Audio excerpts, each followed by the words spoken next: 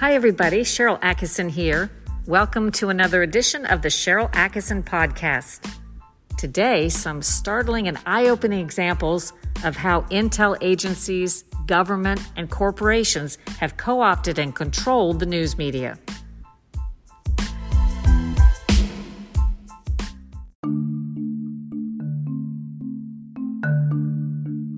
In this age of a highly controlled media landscape, it's never been more important to fight the heavy hand of censorship and support truly independent journalism. Go to CherylAtkinson.com and click the Store tab for a great way to do that. There are all kinds of cool products. A lot of them make great gifts that feature catchphrases like, I tested positive for critical thinking, and do your own research, make up your own mind, think for yourself.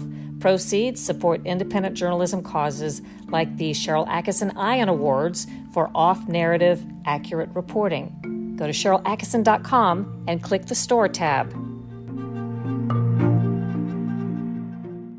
I'd like to play for you a really important video that is said to have been filmed back in 1983, and it was circulated recently by Edward Snowden on Twitter.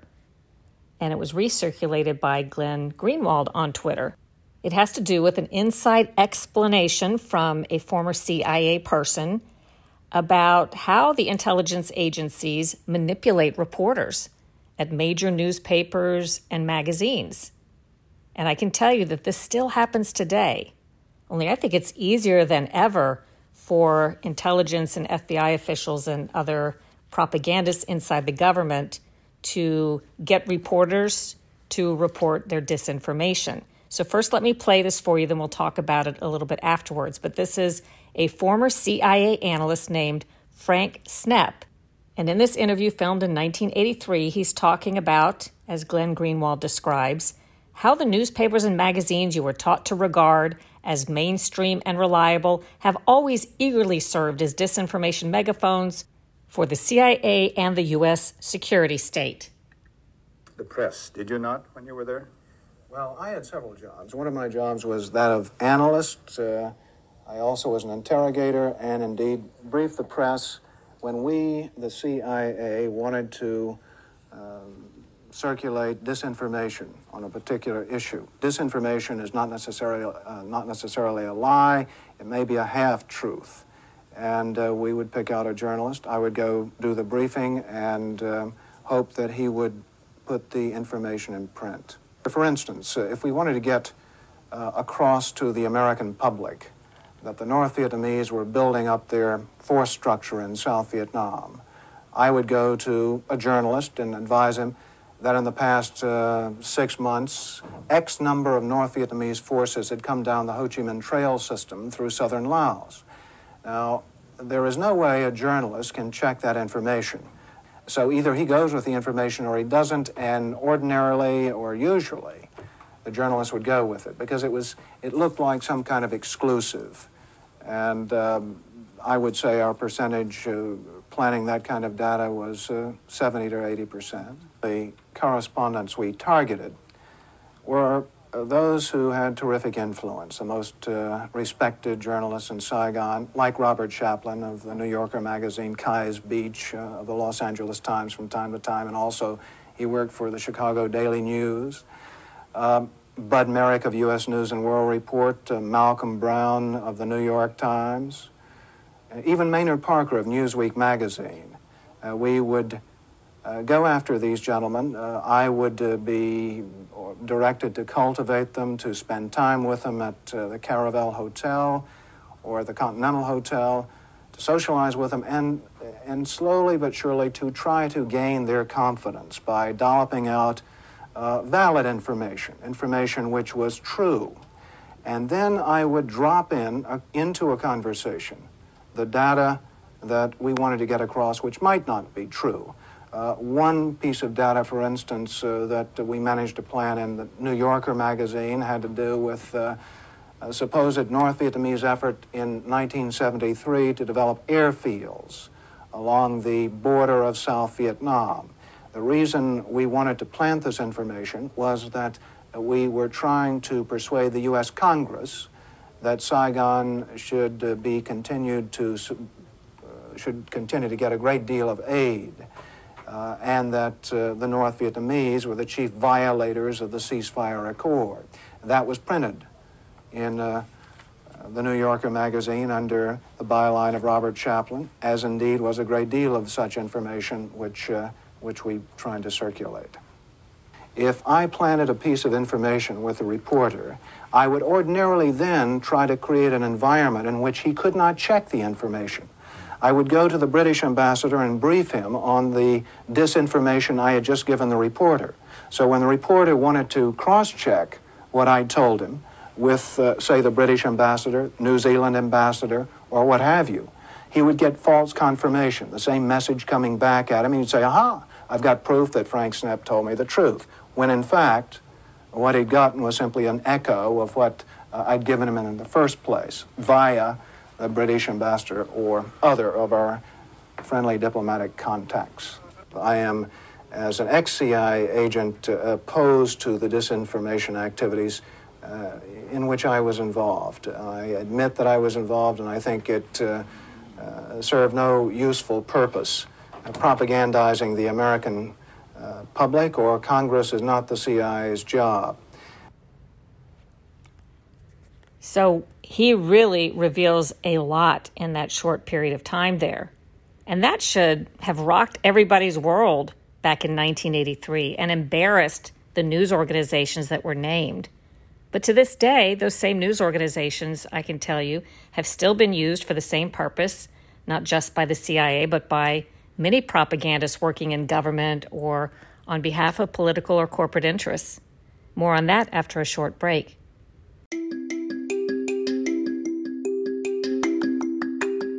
Eyeshadow has come a long way since you swiped on one color at a time or practically had to take a masterclass in cosmetics to get the shading right. Hi, I'm Star, owner of the Lemonade Mermaid, and I've designed an exclusive shade-shifting, multichrome pigment for eyes that's like no other you'll ever see. Just swipe it on your eyelids and the magic happens. Depending on the angle and light, it shifts between hues of golden pink, or green and pink, and even purple and gold. The shading is done for you. Just $25 for a jar that will last you months. My website is store.lemonademermaid.life. And listeners of this podcast can get 20% off these incredible pigments by using the checkout code PODCAST. I hope to see you at store.lemonademermaid.life today.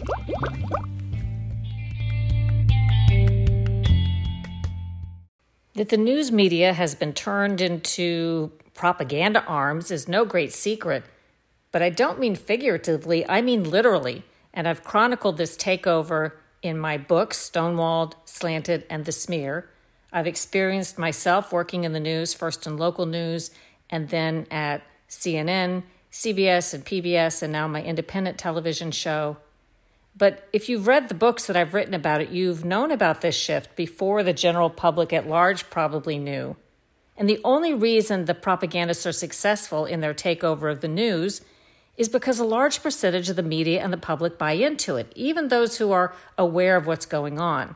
They still treat these propaganda news sources as if they're legitimate news sources, which allows the propagandists to operate in this amazing environment for them.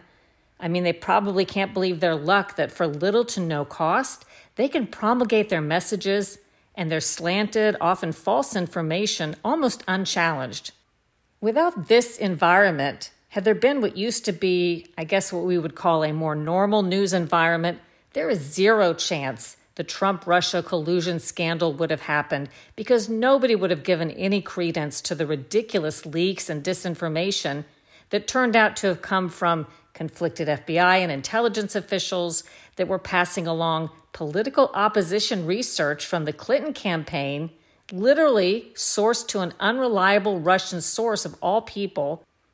And the Hunter Biden laptop story would have been properly reported in the press. Big tech, controlled by corporate and government political interests, wouldn't be able to censor the way it does now. All of this is possible because of the news media takeover. Their independent watchdog function is virtually gone.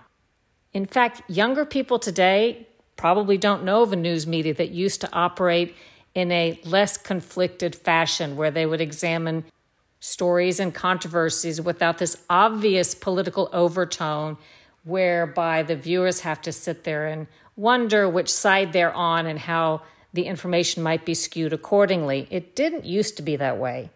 And I'm not saying there wasn't always an element of influence in the news, because there has been, but nothing like we're seeing today.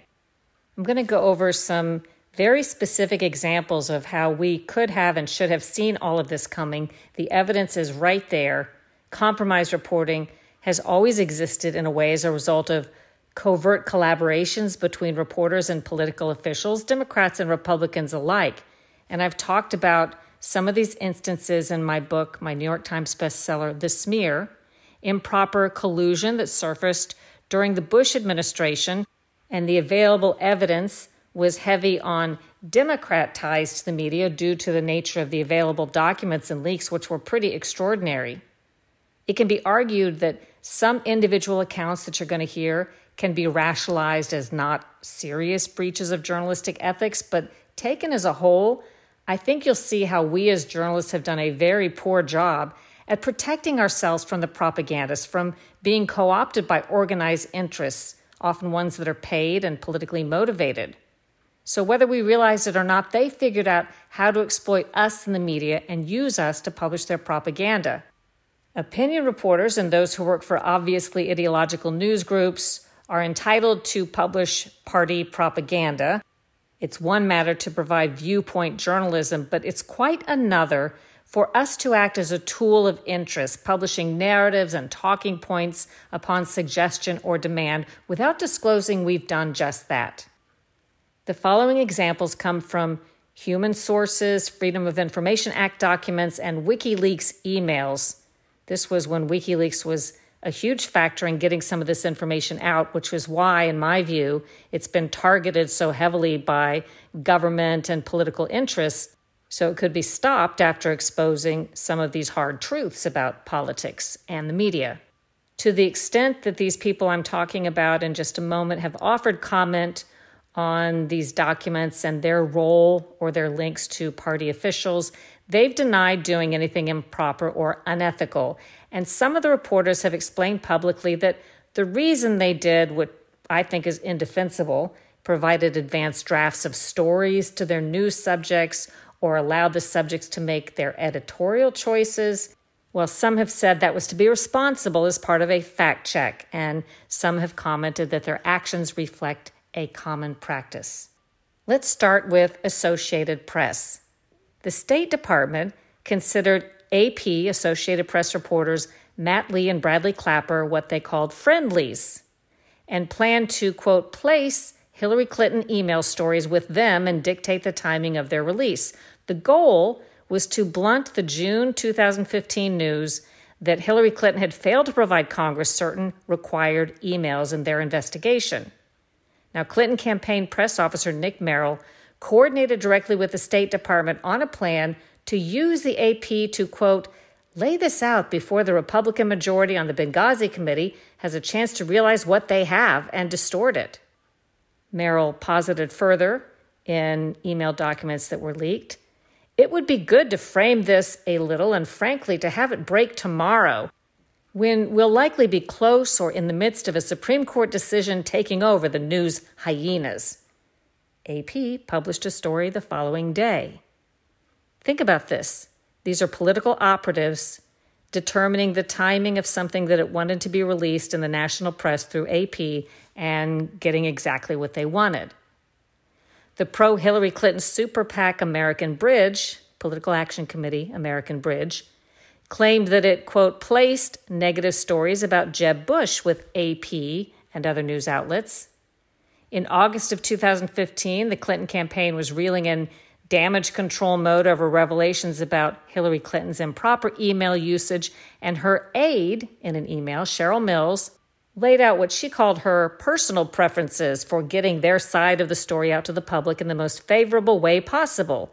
They included feeding information to AP and determining the timing of its release. Again, this may not be of huge surprise to you today, but when I first wrote about this years ago, I think a lot of people in the public didn't understand that political and corporate operatives were calling the shots with news. They thought news reporters were breaking stories with special sources and maybe didn't understand that These sources were just picking up the phone and calling certain reporters and giving them these so-called scoops, often anonymously, and the reporters were claiming victory for getting the scoops when in fact they were being used as propagandist tools. Another propaganda group that's well noted, The Atlantic. Mark Ambender from The Atlantic at the time asked a Hillary Clinton aide once for an advance text of a speech that she was going to make, and the aide in response dictated conditions, things that Ambender would have to agree to get an advance text of a speech that, quite frankly, was not terribly remarkable and not a scoop, but this deal was going on behind the scenes because Ambender would call it a scoop, and the Hillary Clinton aide would call it a big victory for getting the story out the way he wanted it. But among the conditions dictated to The Atlantic by Hillary Clinton aide Philippe Rines, number 1, you in your own voice describe Hillary's words as muscular, to which Ambender agreed. There were other conditions, and in the resulting article, it looks like Mark Ambender followed all of them, and I will note that his article was not the only one that used that weird description of Hillary's speech as muscular, which indicates to me that Philippe Rines likely got to other members of the media and they all agreed to use the term muscular. Ambender formerly worked for ABC, CBS, and National Journal.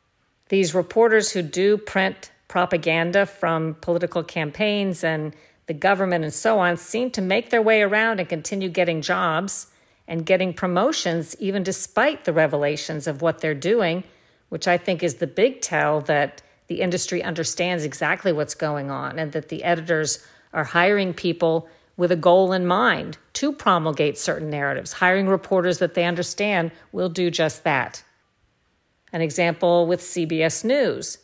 According to documents, the State Department of the White House indicated that they had arranged with CBS News Face the Nation for then Secretary of State John Kerry to be shielded from any questions about that Hillary Clinton email controversy. The White House's Jennifer Palmieri emailed a State Department spokesman Jen Psaki on March 12, 2015, quote, think we can get this done so Kerry is not asked about email. Despite the fact that Kerry's appearance on Face the Nation happened just 2 days after Hillary Clinton held her first press conference on her very controversial and potentially illegal actions regarding her disappearing emails, Kerry was not asked about the controversy. CBS News said there was no discussion about or agreement to limit questions. CNBC anchor and New York Times contributor John Harwood, who moderated a Republican presidential debate, appears to have offered, in emails later leaked, compliments, helpful thoughts, and analyses to the Clinton campaign. And on September 21st, 2015, Harwood appears to have solicited editorial ideas from Clinton campaign chair John Podesta for Harwood's upcoming interview with Republican presidential candidate Jeb Bush. Harwood asks Podesta, what should I ask Jeb in Speakeasy interview tomorrow? Example from CNN. On April 28, 2016, a Democratic National Committee official indicated that the DNC would supply CNN with questions to ask Republican presidential candidate Ted Cruz. In an email titled Cruz on CNN, the Democrat official emails colleagues that CNN is looking for questions. Please send some topical, interesting ones, maybe a couple on Fiorina, another presidential candidate at the time. Someone please take point and send them all together by 3 p.m. Thank you. In another internal email within the Clinton campaign, officials emailed each other about the CNN politics producer saying that Dan Merica and Hillary Clinton were, quote, basically courting each other. In another email, Democratic National Committee Chair Donna Brazile, who was then a CNN contributor, said she obtained an advanced presidential debate question and passed it on to the Hillary campaign. That question was later asked by CNN in a March 13th Democratic presidential town hall that included Democrat Bernie Sanders and was co-hosted by CNN. In other words, the Democratic National Committee was conspiring for Hillary against Bernie Sanders. At the same time, the DNC chair was a CNN contributor and feeding at least one advanced question to the Hillary camp. Brazile says she didn't do what she allegedly said she did in the email. And then a second email revealed that Brazil passed along to the Clinton campaign another advance question in advance of a CNN primary debate between Clinton and Sanders. Brazil wrote, quote, "One of the questions directed to HRC, Hillary Clinton, tomorrow is from a woman with a rash. Her family has lead poison, and she will ask, what, if anything, will Hillary do as president to help the people of Flint?" Talking about Flint, Michigan. Brazil wrote this on March 5th, 2016. And sure enough, on March 6th, the woman fitting the description asked a similar question to that. CNN political commentator Maria Cardona emailed Democratic National Committee officials a draft of her opinion piece that attacked Bernie Sanders prior to the upcoming Democratic National Convention in Philadelphia. She invited the Democrat officials to have editorial input and made changes to her article accordingly, asking the DNC then, the Democratic National Committee, "Is this better?" as she sent a revised draft. The pro-Hillary Clinton super PAC American Bridge claimed that it placed negative stories about Jeb Bush with CNN and other news outlets, as I mentioned earlier with AP. American Bridge also claimed that a report that it produced against the conservative Koch brothers, billionaire donors, resulted in a high-profile CNN story.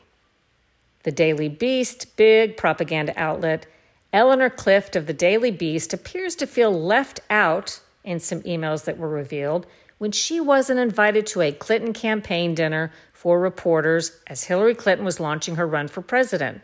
On April 10th, 2015, Clift writes Clinton campaign chair John Podesta, "John, I completely understand why dinner at your home did not include someone like me, who's a known quantity to Clinton campaign veterans, but I wanted to make an appeal for an early opportunity to get myself and the Daily Beast political editor Jackie Kucinich on your radar so we can write and report knowledgeably. There's a long campaign ahead, and I'd like to establish a line of communications. Is there an assistant that I should go through?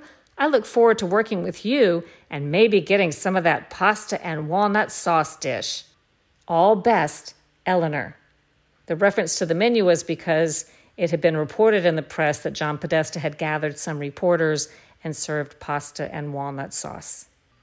The online blog Daily Kos doesn't really pretend to be anything other than a Democrat Party propaganda source and attack dog, and yet, for some reason, some others in the media treat it as if it's a legitimate news organization. In any event, a source for the pro-Hillary Clinton smear group Media Matters named Daily Kos as one of several news outlets that are helpful in getting out the Media Matters agenda. Media Matters, and you may know from one of my previous books, as I traced a lot of their funding interests, created to be a Hillary Clinton defender sort of propaganda group, and has many, many arms to it and facets to it with different independent-sounding groups, while the strings are typically pulled by just a handful of people and the same big Democrat funders and donors. Anyway, Media Matters also considered the Huffington Post, of course, really good at putting out their propaganda. You probably already knew this about the Huffington Post. But according to a Media Matters source who was talking to the conservative Daily Caller, quote, "The Huffington Post guys were good, Sam and Nico." The context being when the Media Matters source said they were good, he was speaking of reporters who will report what Media Matters puts out. And the comment was apparently referring to reporters Nico Pitney and Sam Stein. The Los Angeles Times. Ken Delanian, who covered the CIA for the LA Times, explicitly promised positive news coverage and sometimes sent the CIA press office entire story drafts for review prior to publication. That's according to The Intercept, which obtained internal CIA emails and called Delanian the CIA's mop-up man. Delanian went on to work for AP, and I believe he now works for NBC News. These people that are conflicted and just keep working their way up the chain as they report government and political propaganda. Another person named as good for putting out Media Matters propaganda at the LA Times was someone named Jim Rainey, who the Media Matters source said took a lot of our stuff. A Media Matters source also said MSNBC was really good for putting out their propaganda. Quote, Media Matters staff had the direct line of MSNBC President Phil Griffin and used it, said the Media Matters source.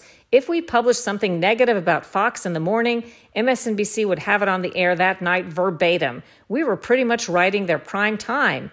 But then virtually all the mainstream media was using our stuff. And also at NBC/MSNBC, the Clinton campaign believed it could count on Andrea Mitchell to conduct a helpful interview upon its request with Hillary Clinton amid that same email controversy we discussed in 2015. That's according to emails released by WikiLeaks. The New York Times reporter Scott Shane privately provided the State Department Public Affairs Office with what appeared to be an advanced New York Times story publication schedule regarding a major controversy surrounding Hillary Clinton's State Department.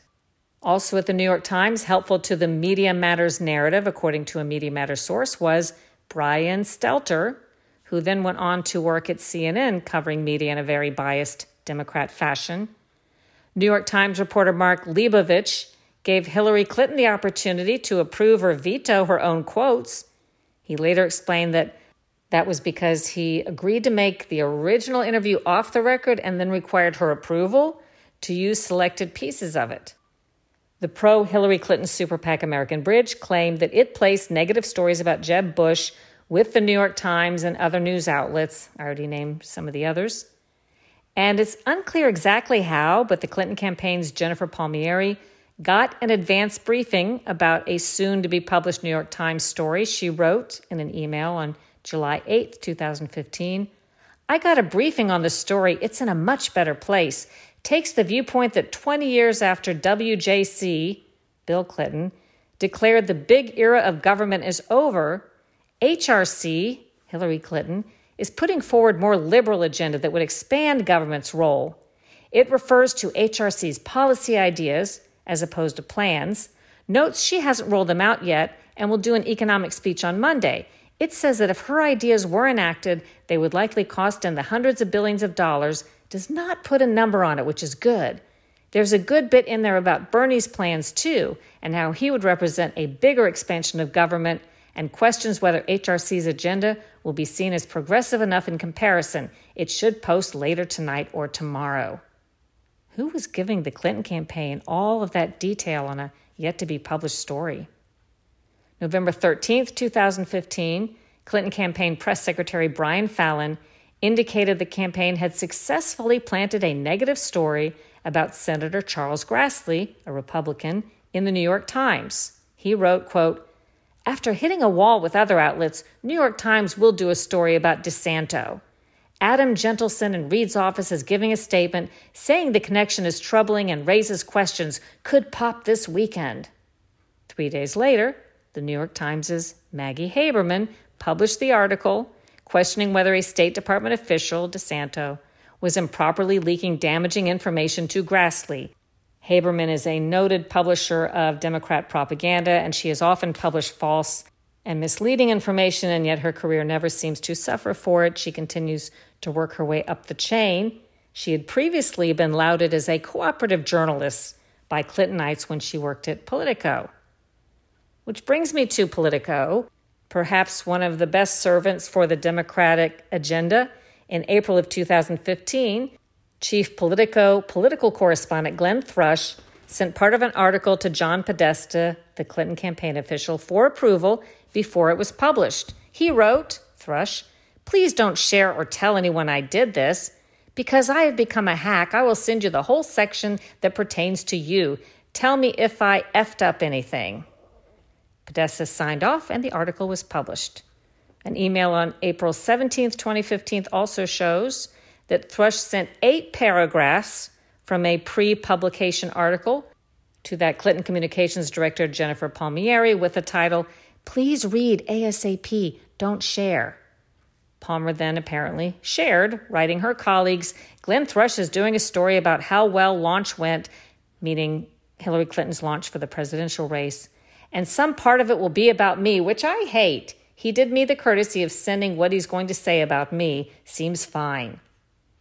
Staffers at the propaganda group Media Matters say they, quote, "knew they could dump stuff to Ben Smith, formerly of Politico, Then he became the editor-in-chief at BuzzFeed.com. This person said, quote, Ben Smith will take stories and write what you want him to write. Politico chief investigative reporter at the time, Ken Vogel, emailed a soon-to-be-published story to Democratic National Committee official Mark Paustenbach, quote, per agreement, and invited his, quote, thoughts. Paustenbach gave the draft to the DNC, the Democrat National Committee's head of communications, Luis Miranda. Paustenbach emailed Miranda, quote, Vogel gave me his story ahead of time before it goes to his editors as long as I didn't share it. In his effort to get an interview with Chelsea Clinton, Mike Allen, Politico's chief political reporter at the time, offered to provide questions in advance, he said, quote, precisely agreed upon with a Hillary Clinton aide. He wrote, quote, the interview would be no surprises. I would work with you on topics and would start with anything she wants to cover or make news on, quicker than a network hit and reaching an audience you care about with no risk. After the email became public, Allen apologized and said he would never do what he offered to do in the email. PBS. The Clinton campaign apparently arranged for PBS to, quote, put the news out about the reversal of Clinton's support for the Trans-Pacific Partnership, TPP trade deal, in an interview with PBS's Judy Woodruff on October 7, 2015. The Clinton campaign implied that it retained control over the timing of the rollout of the news on PBS and planned a coincident paper release statement. Quote, I told PBS to hold until 3:45 p.m.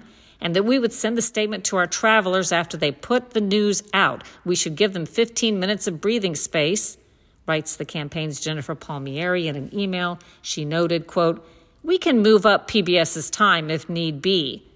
Salon, another noted propaganda group, a Media Matters source, said that Salon proved to be a helpful news outlet for getting its message across, of course, as well as the San Francisco Chronicle. The Media Matters source said that Joe Garofoli at the Chronicle, quote, took a lot of our stuff. Vox, the Clinton campaign, believed it could use Ezra Klein of the liberal blog Vox to spin on the Hillary Clinton email controversies in 2015, according to emails released by WikiLeaks. The pro-Hillary Clinton super PAC American Bridge claimed that it placed negative stories about Jeb Bush with the Wall Street Journal, adding them to the list. The Washington Post. The Democratic National Committee conducted negative research about Donald Trump on behalf of Dana Milbank of the Washington Post, according to emails. On April 21, 2016, a Democratic National Committee official wrote to colleagues, quote, research request, top 10 worst Trump quotes, Milbank doing a Passover-themed 10 plagues of Trump. Off the top of my head, I'm thinking punish women, Mexicans as rapists, ban Muslims, shoot someone in the middle of Fifth Avenue, rough up BLM protester, anchor baby, do a lot worse than waterboarding, blood coming out of her wherever, spill beans on Ted's wife, talked about penis on stage at debate, any other big things I'm missing, and can you pull bullets for these? The resulting Milbank article entitled The 10 Plagues of Trump cited 8 of the suggestions provided by the DNC. Democratic National Committee officials also discussed placing a story with the Washington Post's Greg Sargent to put a positive spin on some bad news for Hillary Clinton. The goal was, quote, to make sure the first story out of the gate is as helpful as possible, according to an email by a DNC official. But the specific reporter is not as important as getting it to an outlet before the news breaks so we can help control the narrative on the front end. Otherwise, this may get likely spun in a not-so-helpful way. We should also get Representative Elijah Cummings on the phone with that reporter. The email continues, can we please consider giving Sargent, the Washington Post reporter, the first bite to get a good first story out there? Can I have him call you? We've been working with him for weeks in general on writing up something positive. We think he'd play ball. Again, think of how these political operatives are using the press to determine the timing of a story before news breaks, to get on the front end of it in a positive way, to manipulate the public narrative. That's not how an independent news organization is supposed to be operating. Staffers at Media Matters said they counted on the liberal Plum Line, which was that same reporter Sargent's Washington Post blog, to report what they wanted. The source said, quote, Greg Sargent will write anything you give him. He was the go-to guy to leak stuff. If you can't get it anywhere else, Greg Sargent's always game. Media Matters also said that we've pushed stories to Eugene Robinson and E.J. Dionne at the Washington Post, and the Hillary Clinton super PAC, American Bridge, claimed to place negative stories about Jeb Bush with the Washington Post, in addition to all the other news outlets I've named. There's more, and imagine what we don't have record of. Those were just some of the emails that leaked about that 2015 time period. This goes on every day. I call it transactional journalism. And if you go to my website, SharylAttkisson.com, I will repost an article that I wrote about all of this, or you can just search at SharylAttkisson.com under the title Newsgate, because the article is titled Newsgate 2016 and Beyond. And I actually link to a lot of the stories and citations and the actual emails you can read more about. If we don't demand better from our news, if we don't demand better from our politicians, our federal agencies, look what they become.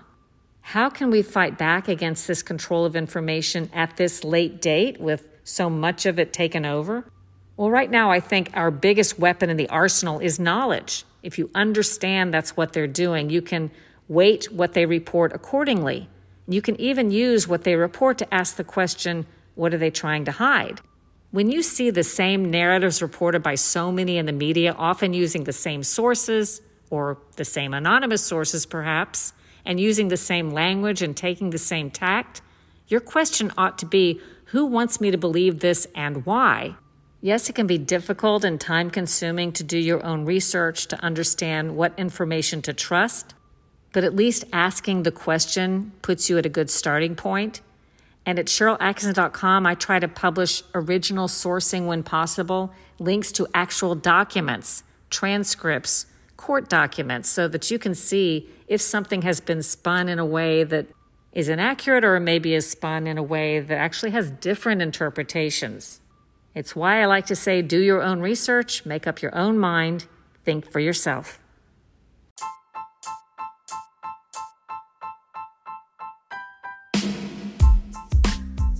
Thanks for listening, everybody. I hope you'll share this podcast and leave a great review. And now you can support independent journalism, which has never been more important, by visiting SharylAttkisson.com and clicking the Store tab. There are some thought-provoking and fun products designed exclusively for independent and free thinkers like you, with proceeds from sales benefiting various independent reporting causes. Do your own research, make up your own mind, think for yourself.